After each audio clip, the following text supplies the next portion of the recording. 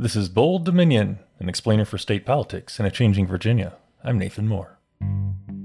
So, you've been enjoying some legal marijuana this year? Maybe started a new gardening project? You don't actually have to answer that.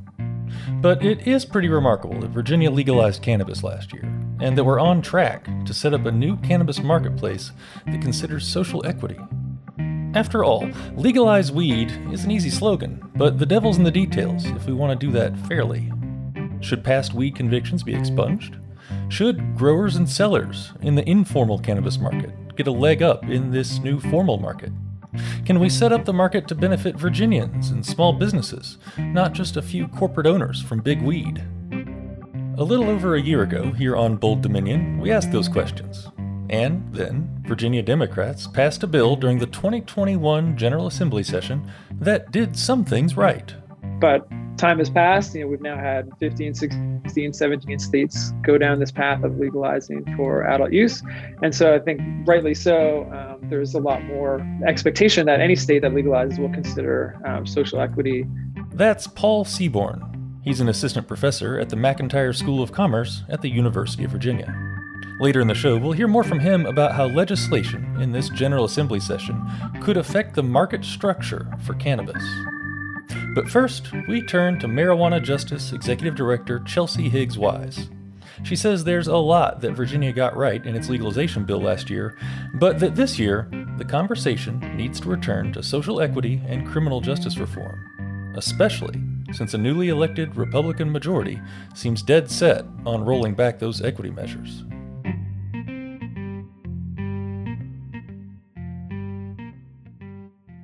So last July, possession of marijuana was legalized for people in Virginia over 21. What was in that legislation that Democrats passed to make it happen? Well, we passed a bill that at the very last moment was decided to legalize the possession. We had to remember that initially the proposals were to legalize the sale and the possession in the same time in 2024. And it was really criminal justice advocates like myself and our coalition members, Justice Forward Virginia, Rise for Youth, Virginia Student Power Network, and ACLU Virginia that came through and said, hey, if you want to legalize it right, then you have to start the harm right now. So you could possess up to 1 ounce on your person in public, not using it. And you could even smell like it. So because now the ability for law enforcement to search, seize, stop you because the smell was also banned. We were able to grow up to 4 plants in your house, not per person, per house. And you could share marijuana in your private space with 21 and up year olds up to 1 ounce. And but there was no selling, right? There you cannot necessarily purchase adult use cannabis anywhere unless you had that medicinal piece, which is under another type of oversight. So that's really what went into effect right away. And there is also some language, again, about just starting and building the Cannabis Control Authority that would regulate the adult use market that was coming. So they did start building that, appointing people there. And underneath that Cannabis Control Authority, we were really excited to see the Cannabis Equity Reinvestment Fund and the board that was created. That fund really is going to redirect 30% of the cannabis revenue that the state collects into a fund that is specifically targeting to reinvest in the individuals and the people that were directly impacted by the drug war that we know. Also, a big part of the bill that was equity approaches is sealing records. Last year, that did happen, continuing to seal marijuana misdemeanors that were sole offenses. Let's break it out just a little bit and talk about the basics of repeal, which happened relatively quickly. But obviously, I guess what I'm hearing is that it takes longer.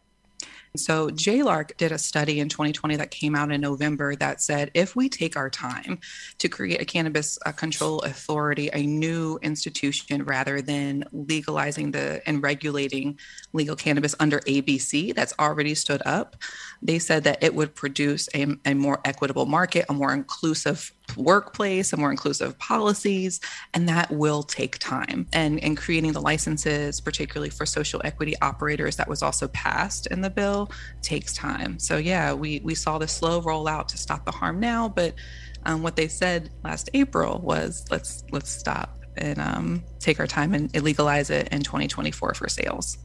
So you say that last April, and obviously some big things have happened since last April in terms of political control of the state. Now we've got Republican Governor Glenn Youngkin and a Republican majority in the House of Delegates. So what's both of those things threaten some of the provisions you're talking about? What's going on in the General Assembly right now? I will say that the House, now being Republican-led, and the administration, they're being very quiet about what they want with cannabis. And it seems like, well, they actually even said on record to Mel Lenore from RTD that they are waiting to see what the Democrats do with this new proposal. And what it looks like the Democrats are doing on the Senate side is that they are proposing new crimes. Number one, a new misdemeanor and a new felony, possession crime. Number two, we are really excited to see some cleaning up of the sealed records. And also some education about the difference between sealed records and expungement, and what some people are calling automatic expungement, which is really sealing. And so we're getting some clean language on that, but I do think that's a good thing.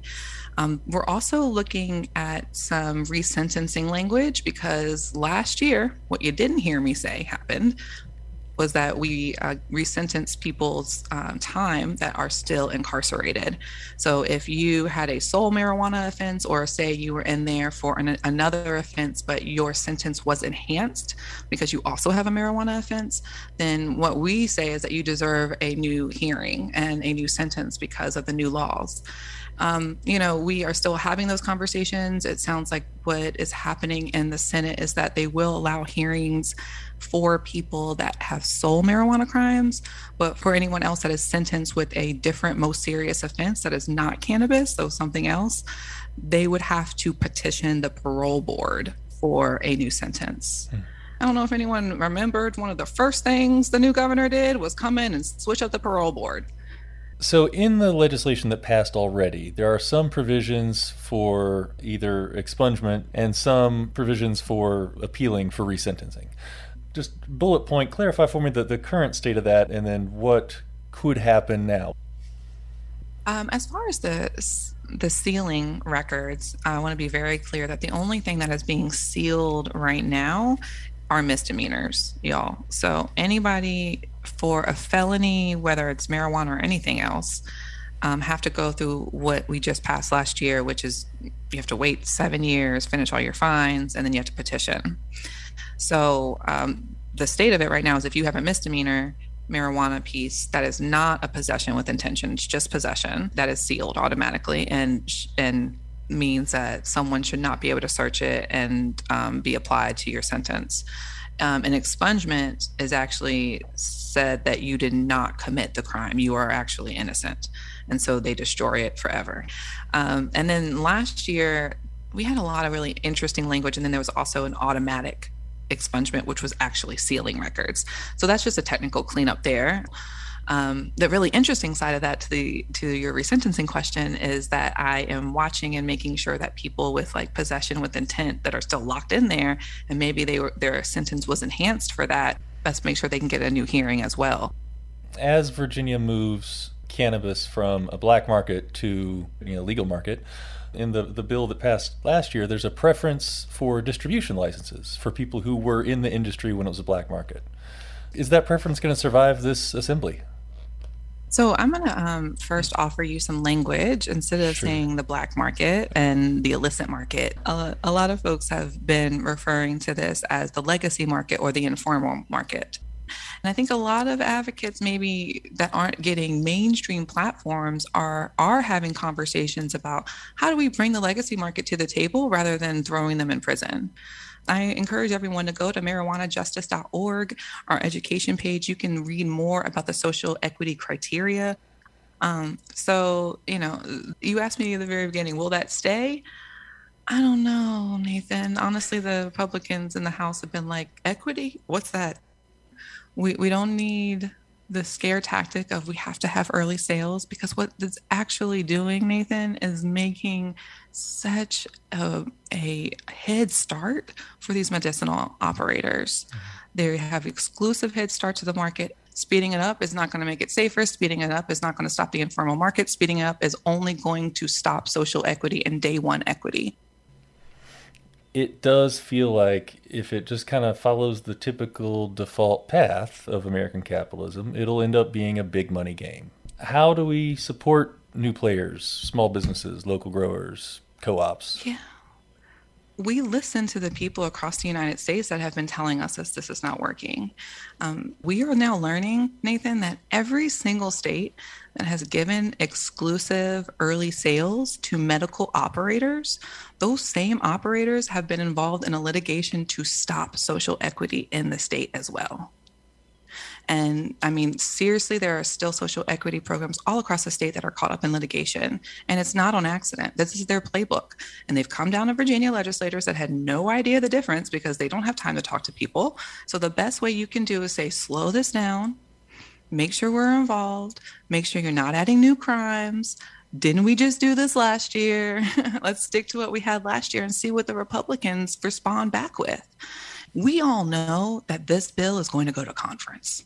Okay, we just know. And conferences, y'all that's listening, is the House hears marijuana stuff, the Senate hears marijuana stuff. They hopefully get to one bill with each chamber, and then if the bills don't match, they go to this thing called conference. It's a scary secret room where no one ever has any idea what's actually told. Cigars and brandy are involved. But seriously, we have no idea what actually happens. But then they come out with a quote unquote compromise. And the leaders of the chambers appoint the, 2 representatives to go in that room. And what I'm saying to people is, if we are already offering them a bill with new crimes, something that's not great on resentencing is going to the parole board, and something that's not including equity, can you imagine what's going to come out of that? We're going to get even less. If the Democrats in the Senate can't hold together, and there are changes that remove or reduce some of those social equity provisions, what comes next? How can Virginia support small businesses? How can Virginia support communities that have been disproportionately affected by the war on drugs?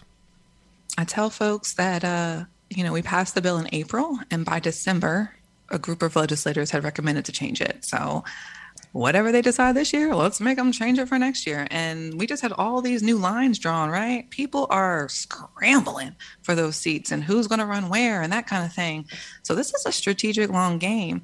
Even if they start early sales, they won't start collecting revenue on it until 2023, y'all. So that's another 6 months to say, what are we doing? Where's this money going? And we can always ask for the data, and we're going to be able to show that folks are making a lot of money and who's not, and who's still in prison, and we can continue to put that in folks' face. Chelsea, anything else you want to add here as we move toward wrapping up? I do. Something else that is actually, Nathan, there's just so much the changes. So one other piece that could come out of this new legislation that is being discussed is the opt-out option in Virginia. So if you are in Virginia, what is in the bill that's going through the Senate right now is an option to opt out of legal sales in your local area. So say the municipal area in your town, your city council, your board, they decide that, hey, we want to take this moment, and this November 2022, you might have on your ballot a referendum that says, do you want legal cannabis on sale here in this locality? And so that is something that if it passes, folks that want it locally, you're going to have to do some organizing. It's like the equivalent of dry counties kind of thing. Exactly. Yeah. Exactly. So, but they'll probably have just enough money in the police, right? So I want folks to know that the money of law enforcement for drug recognition experts, we actually did pass in the law last year, an extra $1 million to train cops how to recognize weed, which makes no sense to me that we legalize something, then put money into cops to recognize it, to more enforce it. But something else that's another point is that for this early access, there would be a fee. And last year we passed it as a $1 million fee to get into adult use at all as a medicinal operator. That fee, y'all, is because we are also granting them an exclusion to the banned vertical integration. Vertical integration is when someone can sell everything from seed to sale, got all 4 licenses. It's a monopoly. Well, we actually ban that. And what we're doing now is giving an exception to that to the big guys, to the medicinal operators. So in order to have that exception, you have to pay $1 million fee. The Democrats are saying we should make that $6 million. I say it make it $10 million. Chelsea Higgs Wise is the executive director of Marijuana Justice. Stick around. In the second half of this episode, we're diving into the nuts and bolts of the market structure for Virginia's new formal cannabis market. You're listening to Bold Dominion, a state politics explainer for Changing Virginia. Visit us online at bolddominion.org. Have a friend who's trying to get into state politics? Well, tell them about this show, and then subscribe. You can find us on Apple Podcasts, Spotify, or wherever fine podcasts are served up. While you're there, go ahead and leave us a 5-star review. We like those. Bold Dominion is a member of Virginia Audio Collective, online at virginiaaudio.org. You can check out all the podcasts from the collective, from science to history to music to community affairs. We amplify the voices of people in our community and help them tell stories that matter. You can listen and subscribe at virginiaaudio.org. So, as Virginia works to set up a formal cannabis market, we suddenly have all sorts of things to consider. Interstate commerce restrictions, acquiring business capital, setting up a framework for taxes and licensing. It's a lot. Our next guest is here to help us understand it all. Paul Seaborn is an assistant professor at the McIntire School of Commerce at the University of Virginia, and his research has focused on the economics of cannabis policy. So with the General Assembly session underway, can you talk about some key legislative factors that would either assist or inhibit the growth of the cannabis market in Virginia? I think for me, the first thing I think about is just the overall licensing structure. And so you have some states that take a very limited licensing approach where, there's just literal handful of licenses, 6, 8, 10, 12, 20 to allow firms to come in and be part of the adult use or the recreational market. And then you have states that go the other direction where they may establish some set of standards for obtaining a license. And usually those are still fairly rigorous, but anyone that can meet that standard can obtain a license, and that could lead to hundreds or in some cases thousands of licenses. And so I think that's a big question. With the previous administration, there was talk about potentially around 400 or so retail licenses that would actually allow for a storefront. And the second thing that I think that's of great interest to everyone, including myself and our residents in Virginia, would be around the social equity side to legalization and commercialization. And so that is really something that was absent in the early states, if you look at Colorado or Washington. But time has passed. We've now had 15, 16, 17 states go down this path of legalizing for adult use. And so I think rightly so, there's a lot more expectation that any state that legalizes will consider social equity. Yeah, I want to start with your first point on licensing. In your opinion, do you think the Virginia Cannabis Control Authority will at all resemble Virginia's ABC system? So I think, again, that's another unique situation that Virginia's in. As people who've traveled around know, not as many states these days have a government state liquor control approach like Virginia does with state operated stores. And so in a state like Colorado, that wasn't really a point of comparison because all the stores are private and the government's not involved in retail. So yes, Virginia has the ABC model. But that being said, I'm actually not expecting that to happen in Virginia. And I think there are a few reasons for that. One, the cannabis plant is used for a much wider variety of purposes and applications than the way we think of alcohol in society. And so, by taking that direct alcohol model, it tends to kind of lend itself to the same mindset. And then I think, given that the previous Democratic administration was expressing openness to private stores, it just would be surprising to me that a Republican administration would move away from the idea of private control and keep things more in the hands of government. But I guess we'll have to wait and see. Yeah. Looking at social equity, how can regulations on taxes for retail sales be used to increase social equity or to compete with the black market? So, yeah, I guess there's two sides to it. There's what level of tax is applied to these products. And then there's the second question of where do the proceeds of those taxes go? And so when you mention the black market, the level of the taxes is very important. And so I think one of the universal truths of this is that in the excitement of generating revenue and having all sorts of places to then spend that revenue, if a jurisdiction sets the tax rates too high, naturally it tends to cause people to not shift to the legal market as quickly or maybe at all. And they may prefer to seek out black market sources because the price difference is just too much, and they're not willing to pay 2 or 3, 4 times as much for the legal option.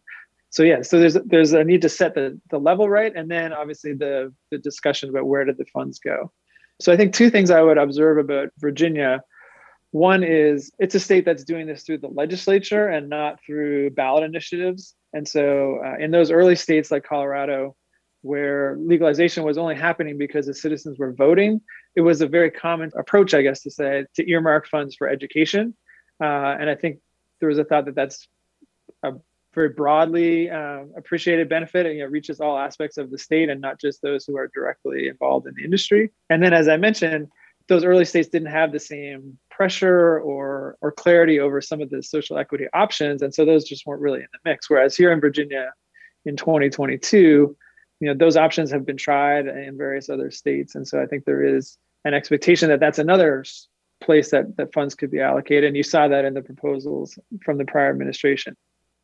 Most marijuana business owners are white, so how can Virginia look to other states and the data available to increase social equity moving forward? So I think this is one of the most important questions about this overall legalization process. It's a challenge, I think, even when you have agreement on the goal, and then it's even harder if there's still disagreement over how much of a priority this should be. So I think the one conclusion I would draw, and this is my own point of view, is that a more open market, a market that allows for more licenses, where each individual license is not as hard to get, is not immediately as valuable, to flip to someone else. Just having a market where more people can participate, that gets you a little bit of the way there, and hopefully getting a more broad set of society into the market. But even that alone is not enough to get a true cross section of our state involved. And so then that's where some subsidies, some education, some specific licenses for certain groups or areas in the state. Those are all different tools that can kind of be brought into a package of efforts, I think, to try to get there. Yeah, a lot has yet to be seen in the General Assembly session, but how can Virginia set up a framework that supports an open market for new players and Black-owned businesses and not solely wealthy players? Yeah, so I think a couple of the lessons from those other states are helpful here. One is there's always a question of what will happen to the existing medical license holders when the adult use or recreational market opens up. And so in a state like Colorado, those license holders got the first chance to open on January 1st of that year. But there was also then an opportunity for new license holders to come into the market. And then there have been states, I think Washington early on had this approach where they basically started fresh. So it didn't matter if you had a medical license already, you had to apply. And in some cases, I think they wanted different people to take on the adult use licenses. So that's one of the choices that's there. But again, with Virginia, our medical market is almost non-existent, right? It's very, very small at this point. Most people listening to this podcast probably haven't driven by a medical cannabis storefront because there's so few across the state. And that's not the case in a lot of the other states that added adult use. So that alone is not enough to really shape the market. I think the other thing would just be around, as I mentioned, the number of licenses, the timelines for when they are allowed to be awarded and operated.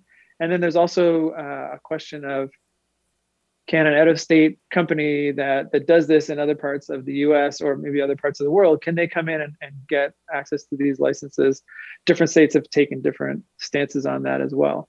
And then just add one more twist to the question, I think there's also potential to allow one organization or one license holder to do the full production chain of cannabis, cultivation, manufacturing, or some sort of processing, and retail. So that we call vertical integration. And is that something that we want to happen, where one organization can do all those things? To clarify, marijuana is still a Schedule I drug under the federal government. Yeah, so nothing that's happening at the state level has changed the federal status of marijuana. And so any product that has a notable amount of THC in it is still completely federally legal, and everything that happens in our Virginia market today or as we commercialize is still federally illegal. So that's a very unique space to be in. So because marijuana is a Schedule I drug, how can growing firms acquire capital? Like, what are the roadblocks to that? There are many. A big observation from a state like Colorado was that succeeding in this industry, even when it was the first state and a relatively small state by population, about 5 million people, succeeding in that industry took money. And the people who succeeded in Colorado, for the most part, they weren't going public. They can't go public. It's a federally illegal business today in the US. And so it generally reflected that they had access to private investment. And there's actually very little access to traditional banking, where you might just have a great business plan and a great outlook, and a bank gives you a very traditional commercial loan. So in the early days, those just weren't there, and the federal status kept those things from being available. The only thing that's changed since then, there's been some guidance given to banks that they can actually do banking with state legal cannabis businesses as long as they do an excessive additional amount of due diligence, reporting, surveillance of those accounts. And that's just not appealing to all banks, particularly national banks. So it's very prohibitive to making the industry diverse, because only those who have those benefits of access are able to really jump in. But again, the state could come up with some programs or some funding to help certain individuals do that. Do you expect that the black market could grow proportionally to the retail market, given it has no regulations, licenses, taxes? Yeah, I think that's been maybe one of the disappointments of legalization for a lot of people in a lot of jurisdictions, is that just making this substance legal doesn't make the black market disappear overnight or even over years. So there's a few challenges there. I think one in particular is, until the whole country legalizes, anytime you have a legal market in one state, there's still a lot of demand for that cannabis to then end up in another state. But then secondly, the legal market has to be competitive with the black market in a few different ways. Price is certainly one area. And so both the cost of doing business, directly, and the taxes that get added on at the end, if those push the legal market too far away from the black market, it's going to be hard to convince everyone to switch over. Obviously some people would never consider the black market, but many may have other factors and they may not see the legal market as attractive. But then it's not just price too. It has to do with convenience and where these products can be purchased. And, do I need to drive 2 hours, across the state to get to the nearest retail store? So convenience is part of it. And then I think also just the quality and the choices. Virginia is surrounded by either decriminalized or medically approved states. How will interstate commerce limitations and Virginia's geographic location affect the cannabis market? I think a few things that we can expect from looking elsewhere is, first of all, the product will go over state lines one way or the other. And then, you've seen similar things in Illinois. Illinois was one of the first states to have full adult use in that area. And it's estimated that over 20% of their total adult use sales are coming from out-of-state purchasers. So I would expect exactly the same here in Virginia, especially looking the Nova area where people cross those state lines all the time. So that's one thing to consider. The second part, which those who are interested more in the business side of this industry need to recognize too, is that as a producer, it doesn't matter if you've already operated in Colorado, Pennsylvania, Maryland, medically or adult use, doesn't matter. You can't use any of those facilities or any of the product and then just ship that into a Virginia market. Everything that happens in the Virginia market until the federal law changes needs to stay within state lines. So you have to recreate a cultivation facility or a processing facility. So in a way that keeps more of the operations state by state for now, right? There's not going to be just one cultivation hotbed that's just pumping out all the cannabis that's needed for the entire country. Not today, but someday when the federal government changes those rules, all bets are off, right? That cultivation might move to Virginia because of our agricultural history. We were always a strong tobacco producing state, and there could be some carryover as a cannabis producing state. Paul Seaborn is a professor in UVA's School of Commerce. Thanks to him, and also to Chelsea Higgs Wise from Marijuana Justice. My name is Nathan Moore, and I'm the host of Bold Dominion. Our producer and editor this week was Katherine Hansen. You can find us online at bolddominion.org. And don't forget to subscribe. It's just a click away.